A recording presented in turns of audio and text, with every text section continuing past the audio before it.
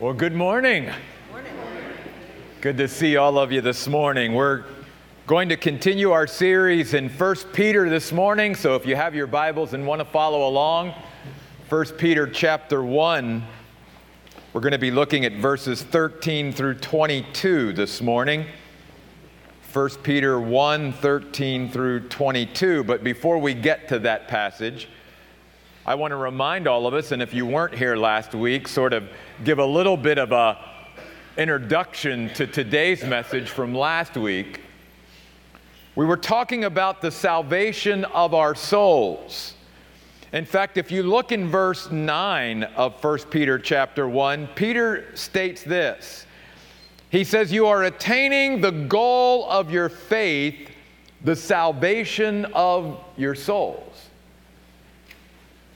See, from God's perspective, the goal of our faith is not simply to believe in Jesus Christ. You and I who have accepted Christ as our personal Savior, we were saved at that moment in time. We trusted in Him and in what Jesus did on the cross of Calvary for us. That's the moment of salvation, but the outworking of that decision, the results of that decision are ongoing results that last our entire lifetime. And that's why I share with people all the time, salvation is not the end. It is just the beginning of this wonderful salvation of our souls. And we talked last week, what does that mean, the salvation of our soul? The soul is our God identity. It is who God created us to be. It is His plan and purpose for our existence on this earth. And that begins when I accept Christ as my Savior, but it is worked out over our lifetime. And today, what Peter is going to remind us of is that as you and I allow God to work out this salvation, as we discover who God created us to be, as we embrace who God created us to be, and as we live out who God created us to be, there will be certain evidences of that. So even last week I said, I think a great title for this passage would be Evidences of a Soul Set Free. Because God wants us to be free in Him. And Jesus said to His followers, if the Son sets you free, you will be free indeed. Amen. And then Jesus went on to say, and you'll know the truth, and the truth will set you free. So notice then, if you go over to verse 22, I want to start there this morning, that he picks up on this idea of attaining the goal of our faith, the salvation of our souls. And then he says this in verse 22, Peter, you have purified your souls by obeying the truth. And I'll get to that second part in just a minute. What's it mean then to purify my soul?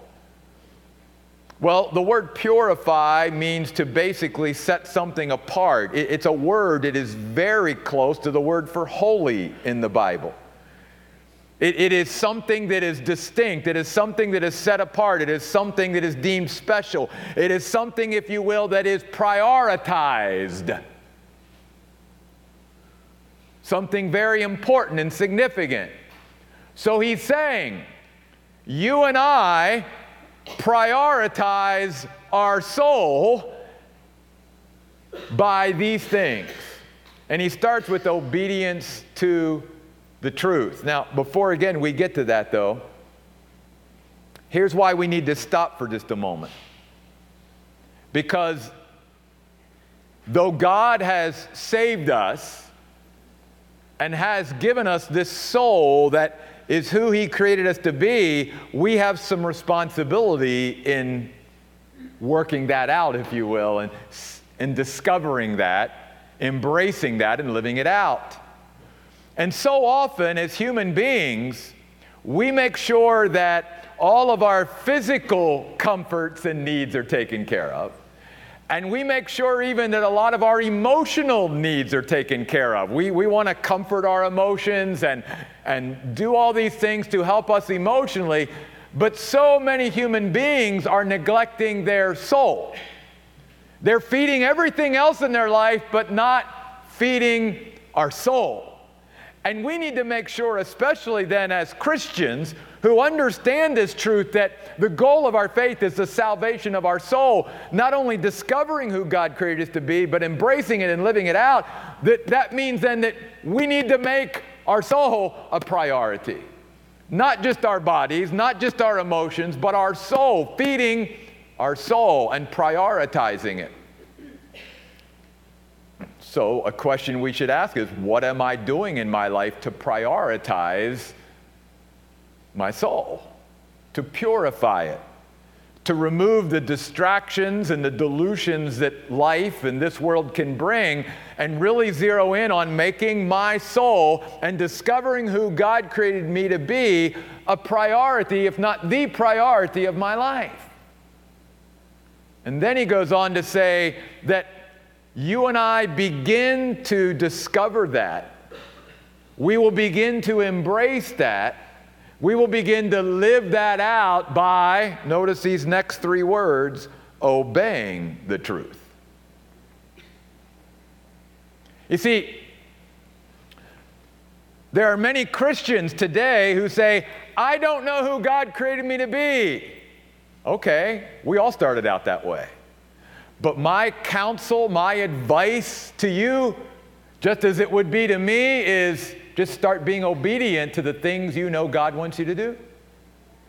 Amen. Don't worry about the things you don't know. Zero in and just be obedient to the things you already know God wants you to do.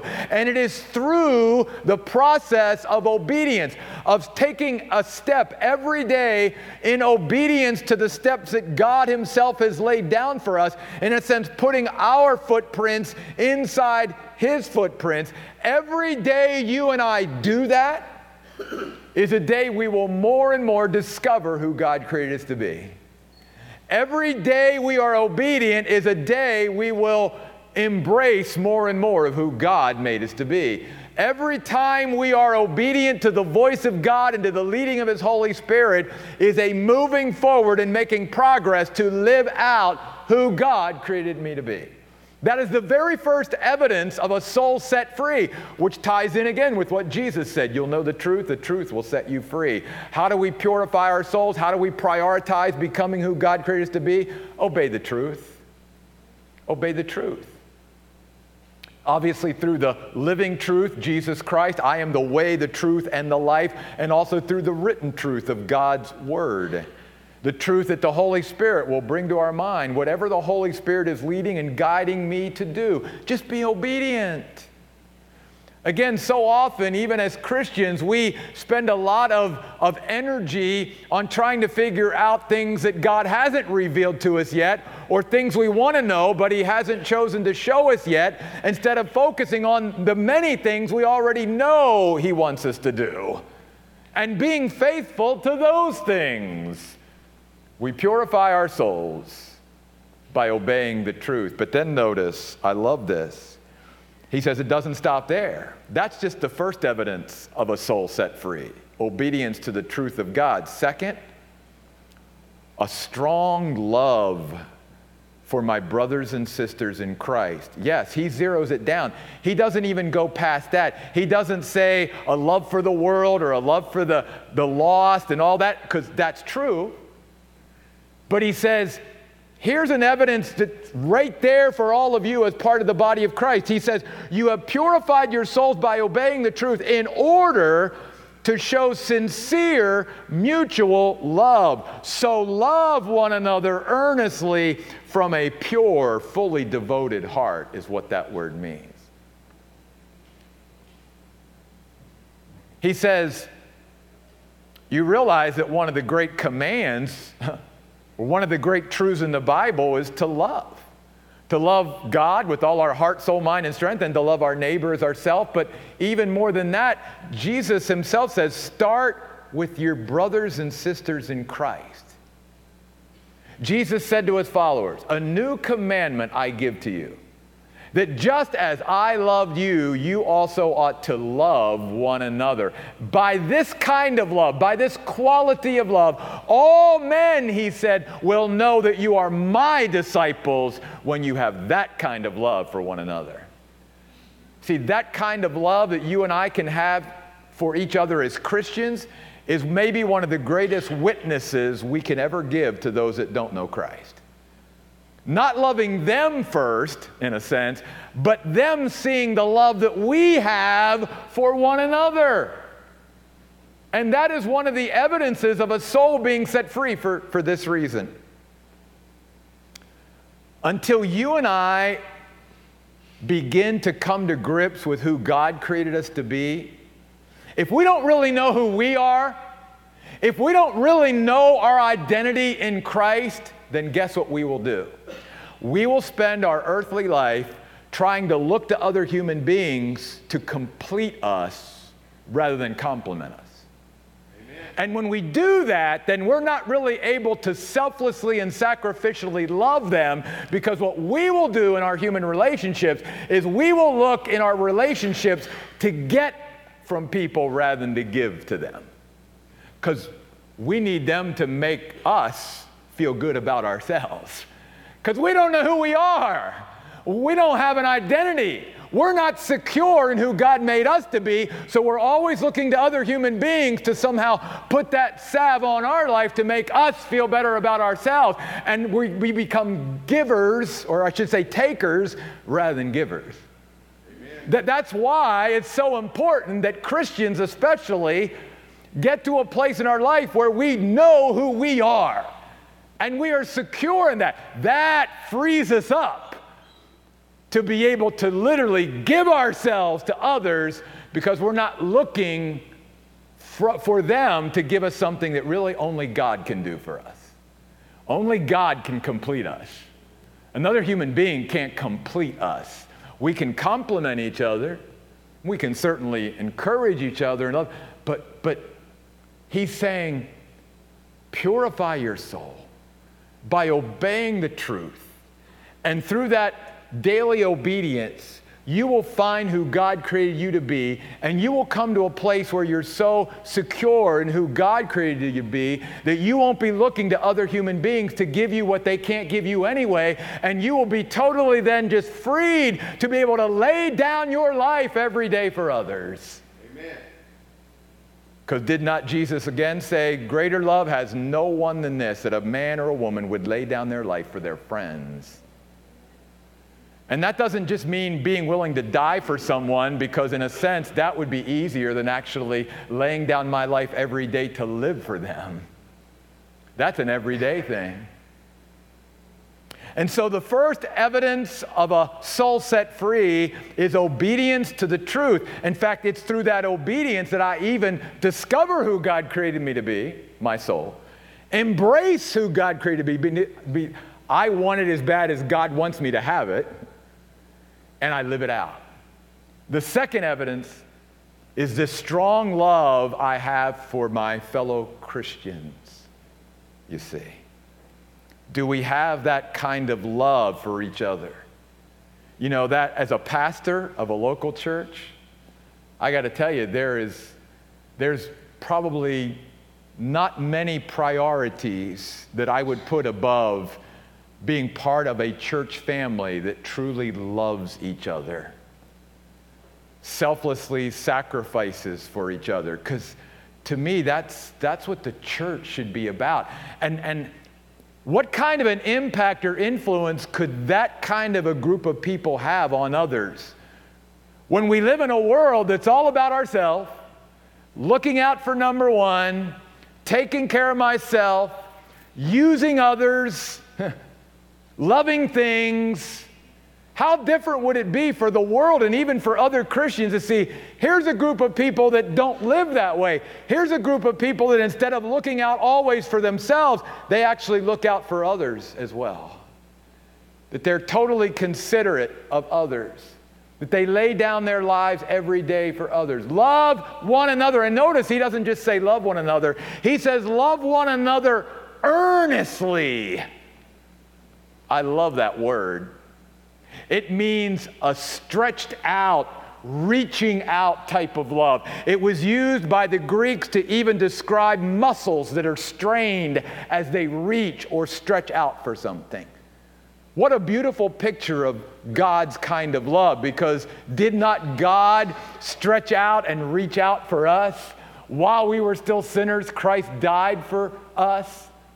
And I could even picture, when I hear the fact that God's kind of love is sort of a stretched out love, does it not make you think of the cross where Jesus stretched out his arms on that cross for us, displaying his love for us? And God is saying that's the kind of love you should have for one another. A love that is willing to be stretched and to reach and reach and reach and never come to an end. Straining those muscles to love. I'm just going to say this right here today because it's applicable. Loving the way God loves is not easy. In fact, it's impossible without his help. And we'll talk about that a little bit later. But there's nothing more rewarding and more fulfilling and more satisfying in this broken world than to be part of relationships where there's real love there. To be part of a church where there's real God-like love there for one another. Well, Peter gives us another one, back up in verse 13. Another evidence of a soul set free is a settled mind. Not only obedience to the truth and a strong love for my fellow Christians, but a settled mind. He says, get your minds ready for action by being fully sober, setting your hope completely on the grace that will be brought to you when Jesus Christ is revealed. Our thinking and how we think and how we process things is so important. And basically, Peter is saying that when God begins to set our soul free and we allow him to set our soul free, our mind has to go through a renovation process that really is a lifelong thing. You know, Paul said to the Romans, don't be conformed to this world, but be transformed by the what? The renewing of our mind. God says to all of us as human beings, your mind is messed up. Sin has caused damage to the way you think and to your mindset and to your everyday outlook. And the Spirit of God has to come in and has to begin to renovate how we think, how we look at ourselves, how we look at others, how we look at the world, how we look at God, how we look at life, and all of these different things. God has to come in and change our thinking daily.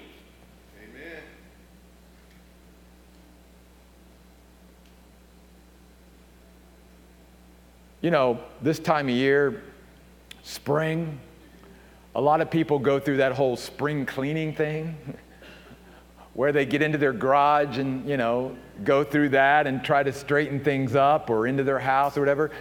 Hey, this is exactly what he means when he says, get your minds ready for action. He's saying, clear out the clutter in your minds and get rid of all that stuff in your thinking that doesn't line up with what God's Word said, and begin to replace it with good things, and begin to build your thinking and your mind back up in a proper way, because you got too much stinking thinking up there. And it's messing up the way you're living. Get your mind ready. Ready to be able to act when God says do this and go here and do that. A lot of times people aren't in a proper mental state to be able to do anything physically. They're so mentally trapped in very destructive thinking patterns that they can't do what God wants them to do, or even what they should do, because their thinking has them trapped. He says, be fully sober. We sort of know what the word sobriety means, but he's just saying, Allow the voice and influence of God to primarily be your greatest influence. And again, don't allow all this junk to come in that distracts you from being able to hear God's voice and do what God is saying, and even hearing the voice of God and all that. So often we allow all these other voices into our head and we can't keep them all straight. And then he says this is so important even for us as Christians, because we fall into this trap a lot even as Christians. He says, set your hope completely on the grace that will be brought to you when Jesus Christ is revealed. By the way, just a side thing there, do you realize that not only does God give us grace to be saved and grace to live our life every day here, but the Bible promises that one day when Jesus Christ comes for us, there's more grace coming. I'm like, hallelujah for that. His grace doesn't stop just when we leave the planet and we go to be with Him for all of eternity. He continues to pour out His grace. But here's the point for today. We talked about this hope, this confident expectation and anticipation of future good that God has promised to those that love Him. And notice something here. He says, don't set your hope partially on Jesus' coming and all that. No, he says, set it completely on that. In other words, he's saying, here's what starts to get our thinking all messed up even as Christians. You don't need to raise your hand or answer this, but you, between you and God, can answer this in your heart. How many of you, still to this day, somehow set your hope on earthly things and earthly institutions and earthly people and all that? You still put your hope in these things. Somehow you still think that there's, you're putting your hope, you're banking on that. Now listen, what Peter is not saying is that you and I as Christians shouldn't work to make things better, but he's saying too many Christians put their hope in earthly things, earthly institutions, earthly time here on earth, as if that's where my hope is. He says, no, don't ever put any of your hope on earth or on your earthly existence or on what happens on earth or who it happens to or what exists on earth. Don't put any of your hope here. Amen. Put it completely on the time when Jesus comes back, and then things will be as they should be. Because if you and I don't do that, we will always set our minds up for disappointment, disillusionment, despair, and discouragement every time. Because no matter how great any human being is, human institution is, anything of earth, it's always set up to disappoint. Because it will never pan out to be all that we put our hope into. So we as Christians, we need to not only obey the truth and have a strong love for one another, we need to settle things in our minds. And that's one of the evidences of a soul set free. When our mind is settled, I'll say this, our bodies are settled too. Make that connection, because God built us not to compartmentalize. So in other words, and I think you understand where I'm going with this, a person who has mental struggles, and I mean just in the way we think, we're going to have physical struggles too, because they're connected, you see. For instance, a person who is always anxious and filled with worry and stressed out over everything mentally, your body is going to start breaking down physically. See, because God didn't make us that the one doesn't affect the other. So part of why it's so important that you and I learn to settle our minds down is so that our bodies can settle down too and be at peace, if you will. Once we have this tranquility of mind, then we can also have a tranquility of body and spirit as well. Fourth, a distinctive conduct is the next evidence of a soul set free. Verse 14, 15. Like obedient children, do not comply with the evil urges you used to follow in your ignorance, but like the Holy One who called you, become holy yourselves in all of your conduct, for it is written, you shall be holy, for I am holy. Two phrases I want to zero in on. Verse 14, like obedient children, and then verse 15, like the Holy One. He's saying, you and I will be in the process of having our soul set free when our conduct is distinctive to everyone else's conduct, when we resemble our Heavenly Father, when people can see Jesus in us, when there's a family resemblance there. He's using sort of a physical principle to also illustrate a spiritual principle. Just as children born to parents in some way is going to have some kind of physical characteristics to their parents and resemble them in some way, he's saying to Christians that the way we live our lives and conduct ourselves, there should be some resemblance to the family, to who we're related to our Heavenly Father. There should be a way that people see, oh, well, that's how God would be. In fact, that's the whole story behind how the word Christian came to be.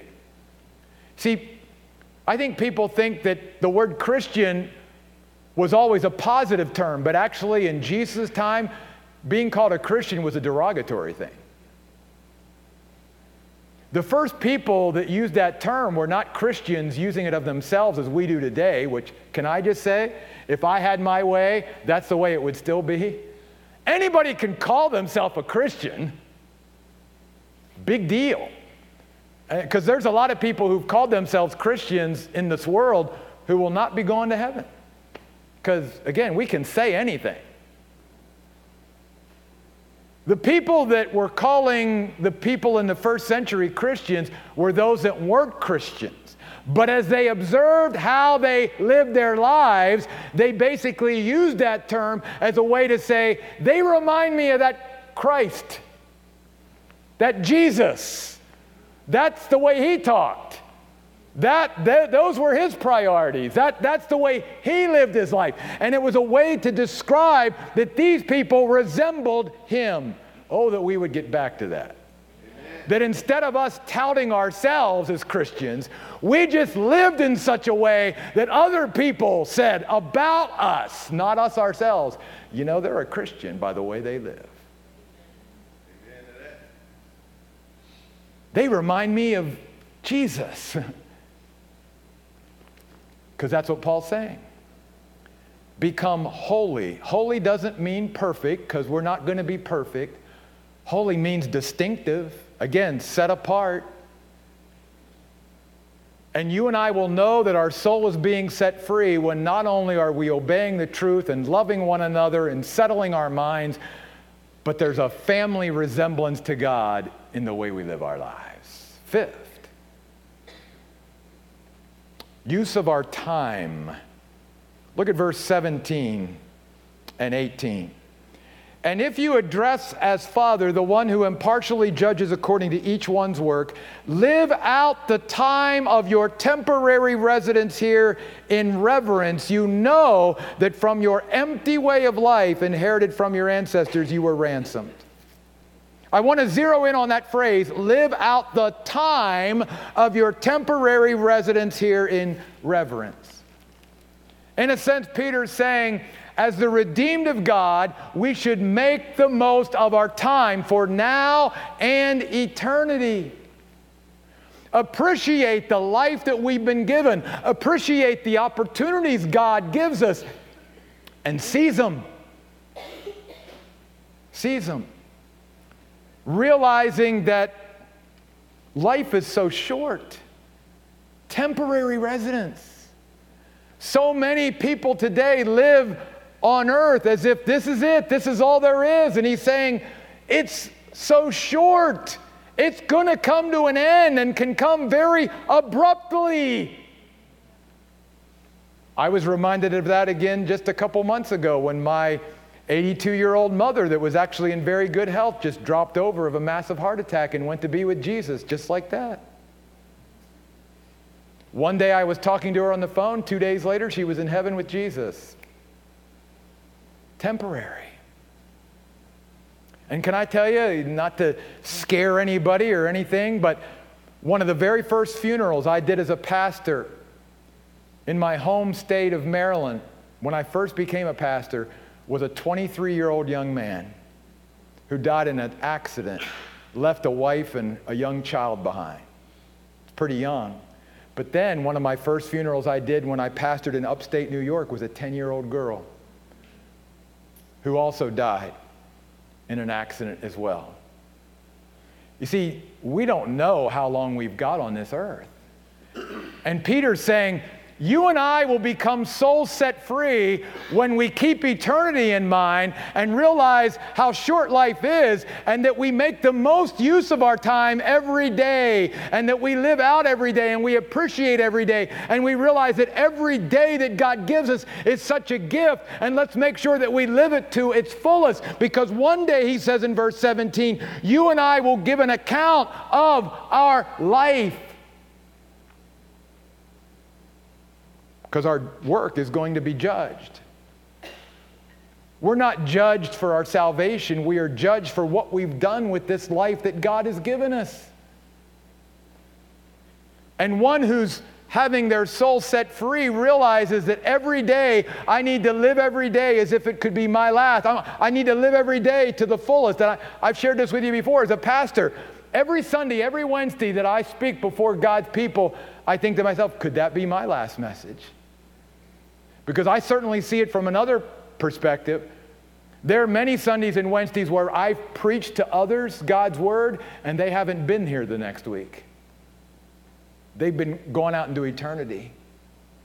And so he says we've got to wrap our minds around the fact that we've got to live out this time of our temporary residence with respect to God and to all that He's given us. Every one of us has been given time and opportunity and talents and abilities and gifts and resources and all these things. And one day we're going to stand before God and say, here's what I did with it.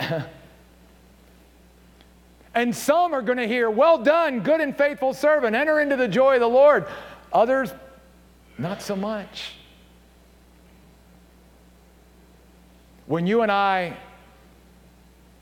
are discovering and embracing and living out who God created us to be, we will realize I need to use my time wisely. I need to stop wasting so much time on things that don't matter. Because notice that phrase in verse 18, the empty way of life.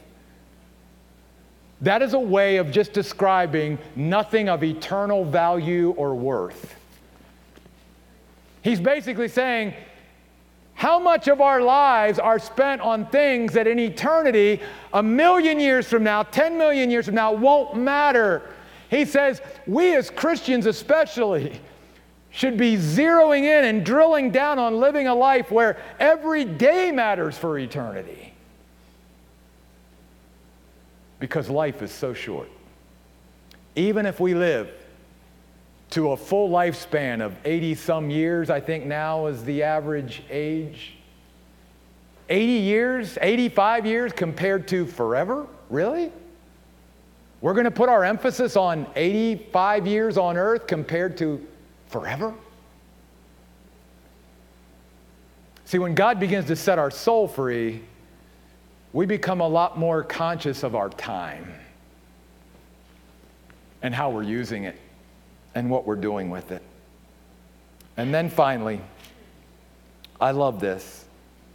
Beginning in verse 18, he says, you were ransomed not with perishable things like silver or gold but by the precious blood, like that of an unblemished and spotless lamb, namely Christ. He was foreknown before the foundation of the world, but was manifested in these last times for your sake. Through him then, you now trust in God, who raised him from the dead, gave him glory, so that your faith and hope are in God. The final evidence Peter gives us here in this passage of a soul set free are those three words in verse 21, trust in God. Not only obedience to the truth, not only loving one another, not only a settled mind, not only distinctive conduct, not only use of my time, but trust in God.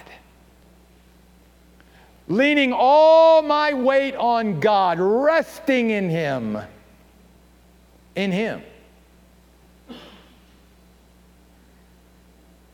And he surrounds this with these verses about the sacrifice of Christ and the foreknowledge of our need for a Savior even before the world was created. And you're thinking, what does that have to do with motivating me and inspiring me to trust in God? I think I know a little bit, not all. I think God wants to remind us, look, first of all, if you and I are saved and we trusted in Jesus Christ as our Savior, that's the greatest need you and I will ever have. The need for our Savior, the need of a soul being set free. That's the greatest need we will ever have. So he's arguing from the greater to the lesser. He's saying, if you and I can trust God to take care of my soul for all of eternity, then why do we not trust Him for lesser things here on the earth? And he says, do you realize, and I'll use myself as an example. He said, do you realize, Jeff, that before I ever created the world, before Adam and Eve ever stepped foot on this earth, because I am God, I could look down the corridors of time and I could see that sin was going to enter the world and that the fall of man was going to happen. And that one day, Jeff, when you were born in 1961, just like every other human being, you were going to need a Savior too. So guess what? I knew about you before I even created the world. And I made provision for you, Jeff Royce, that 2,000 years ago, my son would die on the cross for you, even before you even knew you were going to be created. And God is saying, if I had that much forethought, if I knew about all this and made provision for you, even before you as a human being could even wrap your minds around existing, do you not trust me now for whatever you need? Trust in God. And I love that word right before that, now. Now. So without anybody moving around, I want us to think about something for just a moment. What is it right now you and I need to trust God for? What is maybe the one thing right now in my life I need to rest in God for? I need to rest all of my weight on Him. I need to trust Him with this.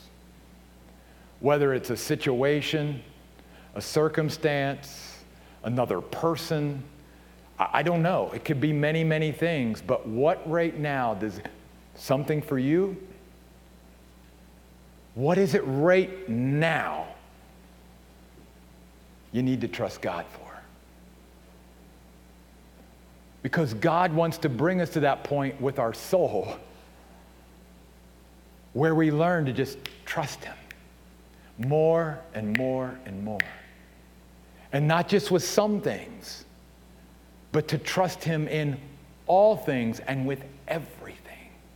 So what is it right now that you and I need to trust Him for? Could we stand, please, and pray?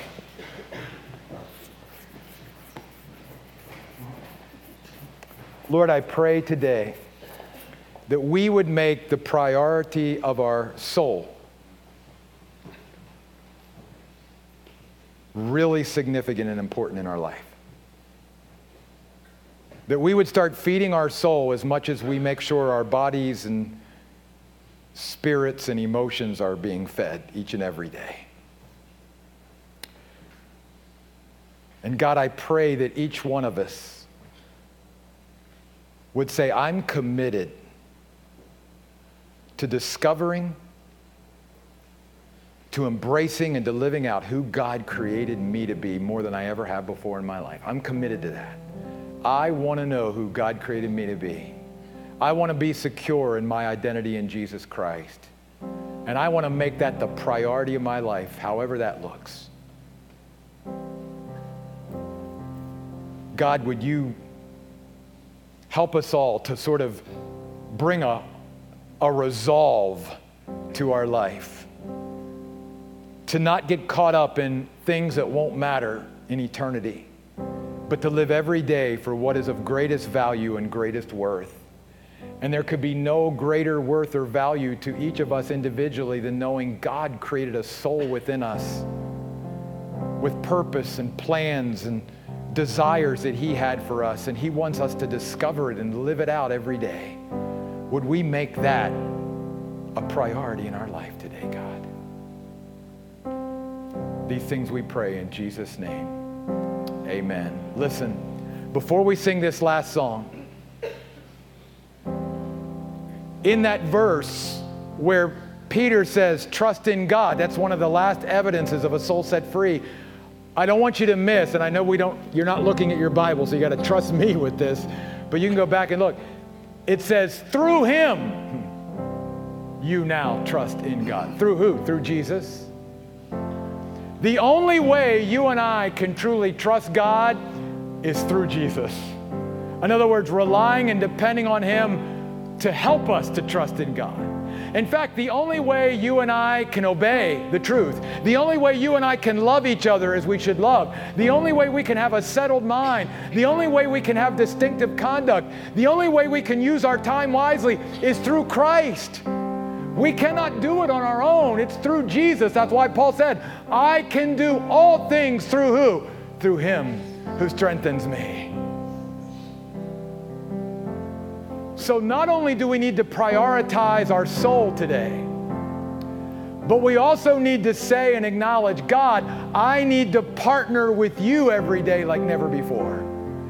Because it's the only way I will be able to live out who you created me to be. Apart from you, I can't do it. And even Jesus said that. He said, I'm the vine, you're the branches. Apart from me, you can't do it. So Jesus is saying to us today, take me by the hand. Through me, realize you can do it all if you hold me by the hand and let me guide you and take you with us. So as we sing this last song, in Christ alone, let's make this a declaration not only of us individually, but let's make this as a declaration of our church, that we, the Oasis Church, will make sure that as we march forward in this world, as long as God gives us the time, that we will prioritize our souls and that we will partner with Christ every day, knowing that without Him, we cannot do it alone. Let's sing it unto the Lord this morning.